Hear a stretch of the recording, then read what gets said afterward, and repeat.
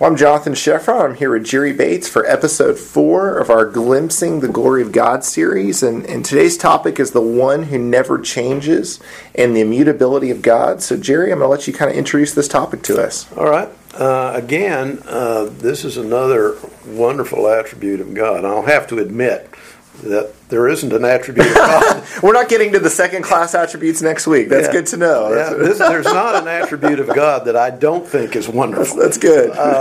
But again, this one, they're wonderful, though. They're like facets in a diamond. They're independent, yet they're each one wonderful in their own sense.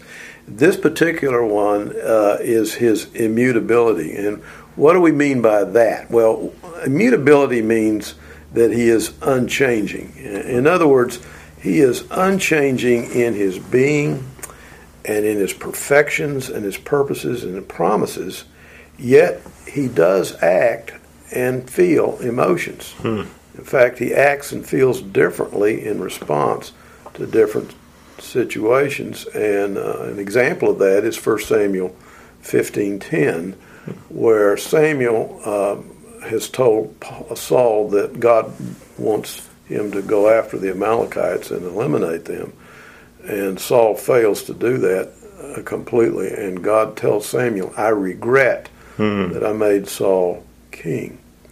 Well, regret's an emotion.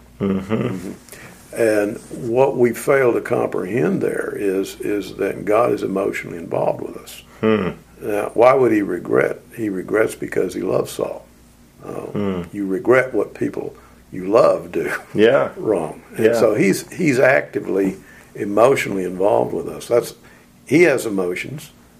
We have emotions. Why? Because we're created in his image, and that enables us to interact with each other. With him and us. Psalm 102 contrasts the things we often think of as permanent on the one hand and on God on the other hand. And Psalm 102 says, and this is also quoted in Hebrews as well, this particular psalm in Hebrews 1, of old you laid the foundations of the earth, and the heavens are the work of your hands. They will perish, but you endure. They will all wear out like a garment. You change them like a garment, and they pass away. But you are the same, and your years have no end. And then, of course, James 1:17 says, again, deals with his immutability when he says that God is the Father of lights, with whom there is no variation or shifting shadows. And again, Hebrews 13:8 also declares that he declares of God the Son when he says Jesus Christ is the same yesterday, today, and forever. And you think about that because you think, I'm not the same today that I was in college. And so this is an attribute that really is not one that we have because we are a changing. The person that I married Sarah is not the same person she is today that she was when I married her. She's way more in love with Jesus and way more beautiful, and she's improving, and but just a different person than I am today. And so this is really interesting about this attribute of God that we don't share. Well, yeah, he's immutable, and we're very mutable. Yeah, we change all the time. Yeah. In other words, the essence of his essential being never changes. His glory never diminishes, never changes, never alters. We started out by talking about glimpsing his glory, and this is an aspect of his glory. He is always love, always merciful, always righteous, always just. He always keeps his promises. See, these are such tremendous aspects of immutability. Numbers 23:19. God is not a man that he should change. See, he's immutable. Has he not said, and will he not do it? And has he not promised, and will he not fulfill it? Why? Why can you bank on that? Because he's immutable. If he says it, he does it. Yeah. Abraham spent a lifetime learning that. And of course, Paul in Romans 4 points out that Abraham was able to trust the promise of God that he would have descendants, even though he himself was nearly 100 and his wife had always been barren, and even if she hadn't been, she was past the age of childbearing. But he understood the promises of God, and the promises of God never fail because he's immutable. He doesn't change his mind. When a Christian learns that and begins to understand the truth of that, his life changes significantly in the way he walks from day to day in this world. Titus 1:2 says God cannot lie. That is, think about that for a minute. God cannot lie. It's not that God won't lie, i.e., he could, but he just doesn't. No, he can't. He can't lie. When he says something to you, he can't be lying to you. Because it's against his nature. It's contrary to who he is. Yeah, he can't do it. Because he's self-limited himself to only speak truth. To lie would contradict the essence of his being. That's another example of he's immutable, but we're very mutable. Yeah, right. I mean, we lie through our teeth a lot, all the time, because that is not the essence of our being. That's the essence of the flesh. And here's another one. Another tremendous aspect of his immutability is his faithfulness. Again, 2 Timothy 2:13 says that though we may be faithless, yet God remains faithful. Why? Because, Paul says, he cannot deny himself. And again, notice there that that Paul is comparing man with God. In other words, mutable man, in the sense that though we may be faithless, we are capable of that. But God remains faithful because he cannot deny himself. Man changes all the time. He changes constantly. And because of it, man cannot be trusted. And it says that Jesus in John 2 didn't trust himself to man because he knew what was in man. And this is why we say, we're not followers of Gary Hutchison. We're not followers of a leader at a particular time and a place. We're followers of Jesus, who is the unchangeable Son of God. And that's why we speak that way, because we do know that man changes, but God will never change. And when we start saying, the God of the Old Testament was very different from the God of the New Testament, you're failing to understand the immutability. He's not God 2.0. No. Who's the newer, friendlier version. Yeah, because he's immutable, it's a mistake to think that the God revealed in the Old Testament is different God or different from the God revealed in the New Testament. The Old Testament emphasizes the holiness and the wrath and the justice of God. In fact, if you are outside of Christ, destruction is what's awaiting you. I started out in this discussion by saying that God called Saul to eliminate the Amalekites. Right. And he was very clear: men, women, children, infants, animals. You think, well, that's horrible. That doesn't sound like Jesus. Right. No, but that is the judgment that awaits us all. God's wrath against sin is immutable. He doesn't ease up on his wrath. He doesn't wink at something. Well, I'm going to let you get away with it this time. No, his wrath is always wrath against sin. You think that's bad? Go look at Revelation 16, where a third of the earth is wiped out, and the angel, after doing it, says, "And just and right are you, holy God." They had it coming. Okay. Yeah. So it's not any different now than it was in the Old Testament when we worry about, well, why would God do that? It's because that is the result of wrath against sin. But, and here's where the New Testament comes in, he has made a way of escape. Yeah. And I think just we have so many people in our society that says, well, if it's not hurting anybody, if it's between consenting adults, if it's then why do we make a big issue out of this? And sin, God takes very seriously all sin. And if we are not having the blood of Jesus Christ on us because of what he did on the cross on our behalf, then this sin from people out in the world, God is going to hold them accountable to that. And the wrath of him is a scary, scary thing. And so we need as a church to not stop talking about sin, because God still, God's still a just God. And so we have to continue to speak for him in this society, along with the way out that Jesus is. Yeah, you'll notice that they say, well, God is a God of wrath and all that in the Old Testament. He's God of love in the New Testament. Yeah, but the Old Testament talks about his love a lot. Psalms frequently talks about the love of God. Exodus talks about the love of God. I think Hosea, you look at how God again and again came back to his people who again and again rejected him and were unfaithful to him. And he said, this is my heart to you. I keep bringing you back to me. Right. And there's all sorts of love stories where God is in the Old Testament pursuing his people and wooing his people and trying to draw them back to him. And the New Testament talks about wrath and holiness also. Yep. Romans 1:18, for the wrath of God is revealed from heaven against all ungodliness and the unrighteousness of men who suppress the truth in unrighteousness. Mm-hmm. And Revelation, as I said earlier, is a picture of the judgment finally coming down that has been stored up for so long. Mm-hmm. But God has made a way of escape in Christ. And that's the love of God that is also immutable. Yes. He knew what would happen, but he made a way of escape. I like to analogize it for Christians because our job is to announce the way of escape so that what must happen at the end, or even happens even now, God has his judgments that fall. They're not the final judgment. But because he's immutable, it happens. It will happen. It's going to happen. It happens daily.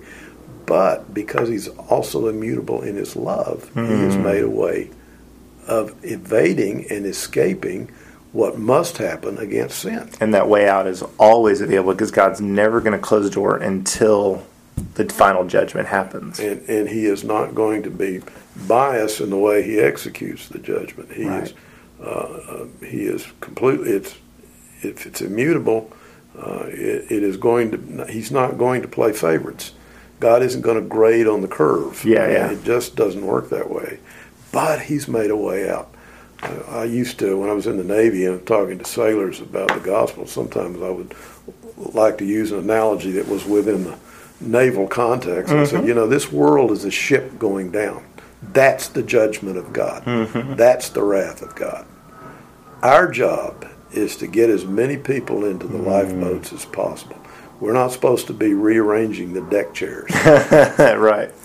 Focus on the big issue. So let me ask you this. So if God never changes and God is immutable, then how does prayer work here? Because if God never changes and his will is always going to happen, and then why not just say, well, God's will is going to happen, and so why pray? Good question. And a puzzlement for a lot of people. I'll have to admit that I don't have a complete answer for that. But I do know this, and that is that God has partnered with his people so that our prayer becomes the measure of his power being released. He has chosen to allow us to work with him in prayer to release his power. And I think the reason why so much goes on that shouldn't is because his people pray so little. Why are we not having revival? The history of revival shows that it was always preceded by intercessory prayer. God initiating with his people to bring about the conditions that then produce supernatural revival. He has chosen, he didn't have to, but he has chosen to allow us to participate with him. And our prayers do have an effect. See, I think from our perspective, we see that effect as almost like he has changed his mind and released something out of heaven. I think a transcendent God who is outside of creation, eternal, immutable, he has not changed. But from my inside creation, inside of time perspective, I think if I'm Abraham, talking with God about Lot and talking, okay, God, will you spare this city of Sodom and Gomorrah if there's just 10 believers? As he bargains with God, from Abraham's perspective, I think he sees God as interacting with him and changing, even though God really didn't change. Well, what's interesting too, and here's where we get into a difficult thing to comprehend because we're looking at it from the standpoint of finite minds. Mm-hmm. But you bring up Sodom and Gomorrah, and Abraham in Genesis 18 God approaches Abraham and says, "Shall I tell Abraham, my friend, what I'm going to do with Sodom and Gomorrah?" That the sin has risen to the point that they're at a point of no return. Yeah. This is really significant here too, because God's immutable wrath is going to be poured out on Sodom and Gomorrah. Abraham, when he hears what God is planning to do, immediately begins to intercede for Sodom and Gomorrah. Mm-hmm. And what's interesting is he is negotiating. Would you wipe them out if there are 50 righteous people there? Mm-hmm. And the Lord says, no, I'll not do that if I find 50 righteous there. And then Abraham, I suspect, gets to thinking about Sodom and Gomorrah. I'm not sure I can find 50. So finally, he says, don't get mad now. Don't get mad. But what about if it's 45? Mm-hmm. The Lord said, I'll hold off for 45. Abraham says 40, and he gets him down to 10. Now, and God said, I will not destroy Sodom and Gomorrah if there are 10 righteous. Now, you notice that Abraham stopped asking before God stopped giving. God didn't say, don't ask another time. 10's it, boy. Right. Don't ask me again. Yeah. He didn't say that. I think what Abraham did is he figured Lot and his wife and his family ought to make up 10. That's leaning to your own understanding. Sure. Now, what's interesting there about that is that God told Abraham what he was going to do because God's omniscient. God knew what Abraham would do. God knew that Abraham would intercede. Mm-hmm. If he knew he would intercede, if he told him, so why did he tell him? He wanted him to intercede. Right. He didn't want to destroy Sodom and Gomorrah, but his immutable holiness and wrath, they had gotten to the point where that had to happen. But he will listen to the intercessor and stop. God reveals himself to two groups of people, I believe. Amos tells us he never does anything that he doesn't tell his prophets. Mm-hmm. Okay. What is the purpose of the prophet? He comes in to announce God's impending judgment, and he is seeking repentance. But when the people don't listen to him, there's another group that God will begin to reveal what he's doing, and that's the intercessor. Because I think it's Ezekiel 30, I could be wrong, it might be Ezekiel 22. Ezekiel, let me see if it's, Ezekiel 22:30. I searched for a man among them who would build up the wall and stand in the gap before me for the land, so that I would not destroy it, but I found no one. In other words, when he gets to the point where his wrath has got to be poured out, he starts looking for an intercessor because he doesn't want to. That's the love of God. And so he will start telling the intercessors Say, come on, what he's doing. That's what he did with Moses in Exodus. He says, Moses, step back. I'm going to wipe this bunch out and start over with you. And he talked to Moses first. He didn't just release the wrath. Why did he tell Moses that? Yeah. Because he knew Moses would intercede. Well, okay, why? Because he wanted him to. He didn't want to wipe them out. Yeah. There's an interesting interplay between the wrath of God, which is immutable, and the love of God, which is immutable. And we come into that gap in there. How does that work? I don't know. But I do know that that's clearly displayed in the Scripture. And my one last question, I run into this a lot. I was with a man recently in the hospital, 72 years old, brand new believer. And he said, how can I know that I'm going to heaven? How can I know that God's going to keep his promises? How can I know that just believe in Jesus Christ? How can I know that my security is sure? So what would you say to somebody, and how God's immutability affects their eternal security? Oh, well, that's a good question, and it brings up something else. God's immutability, if an unbeliever understood who he was and his wrath, that would be terrifying. But God's immutability from the standpoint of receiving Christ in the gospel is just as comforting. Because if he says, place your trust in me, and I will protect you. And, heaven, in other words, God says, Romans 8 says, Romans 8, 20, 30, those whom he called, he justified. Those whom he justified, he glorified. It doesn't say some of those he called, he justified. Right. Or some of those he justified, he glorified. If he justified, he glorified. Yeah. Because he's immutable. His promise is that if you do what I say, and if you fall upon me for mercy, you have it. All who call upon the Lord will be saved. That's right.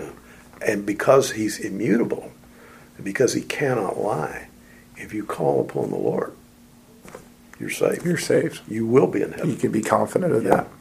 It's a great truth. Thank you very much, Jerry. Okay.